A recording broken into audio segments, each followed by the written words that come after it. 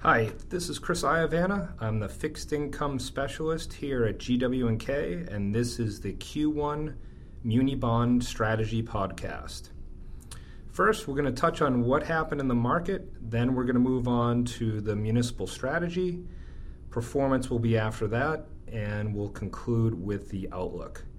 Overall, municipals continue to perform well with the fifth straight quarter of declining rates.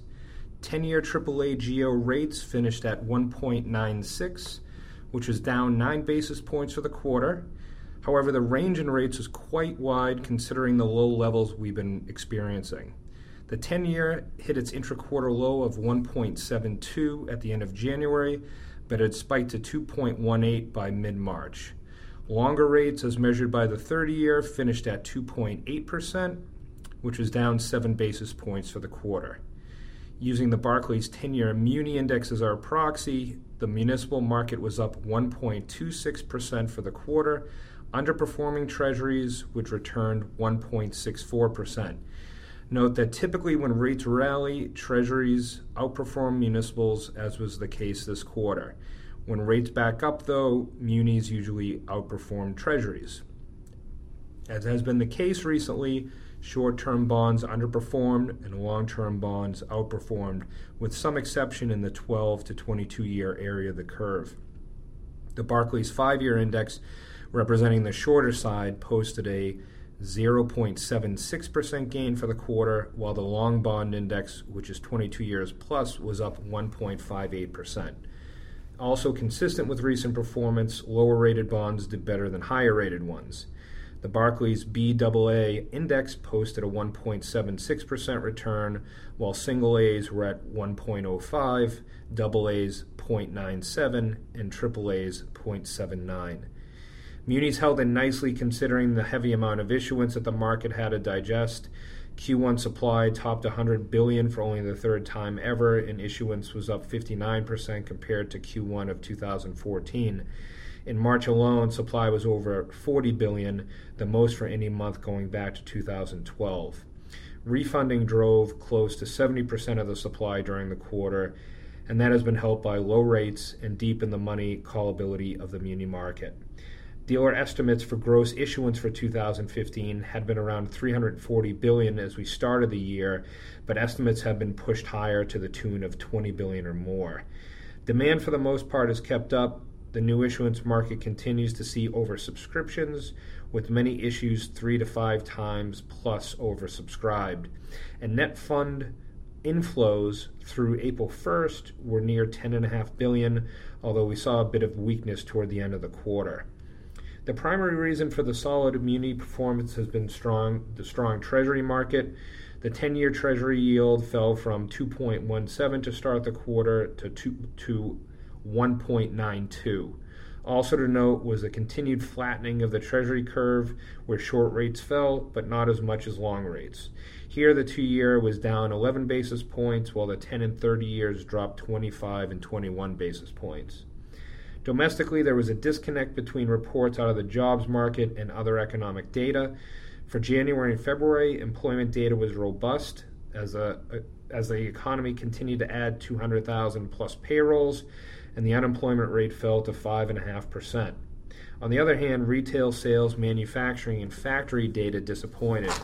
This helped drive GDP growth from healthy post-recession levels in Q2 and Q3 of 2014 to a more mundane 2.2% for the fourth quarter.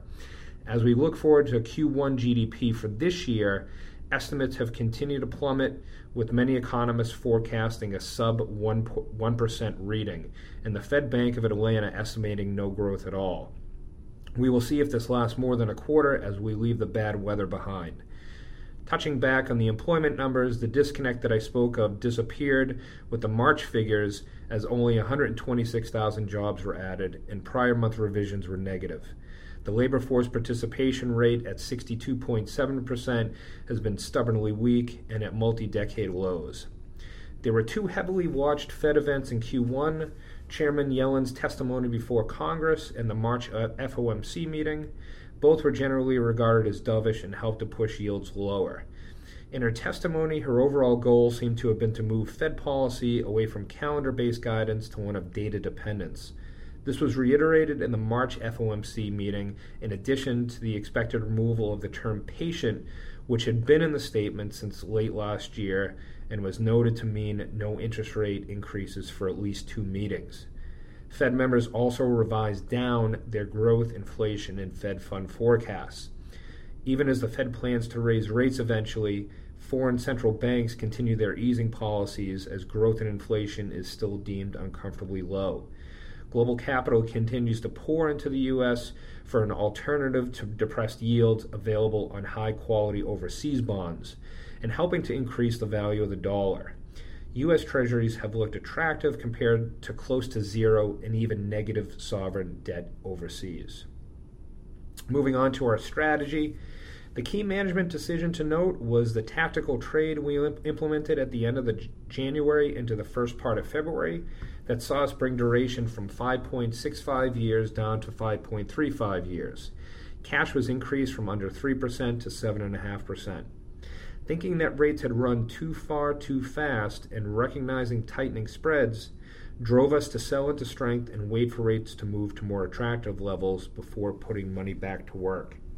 We also knew that there were technical headwinds ahead of us, since before this March, 10 out of the past 11 experienced negative returns.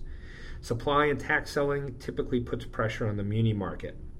We focused on bonds in the 10 to 15 year area of the curve, where paper had performed extremely well and offered good liquidity.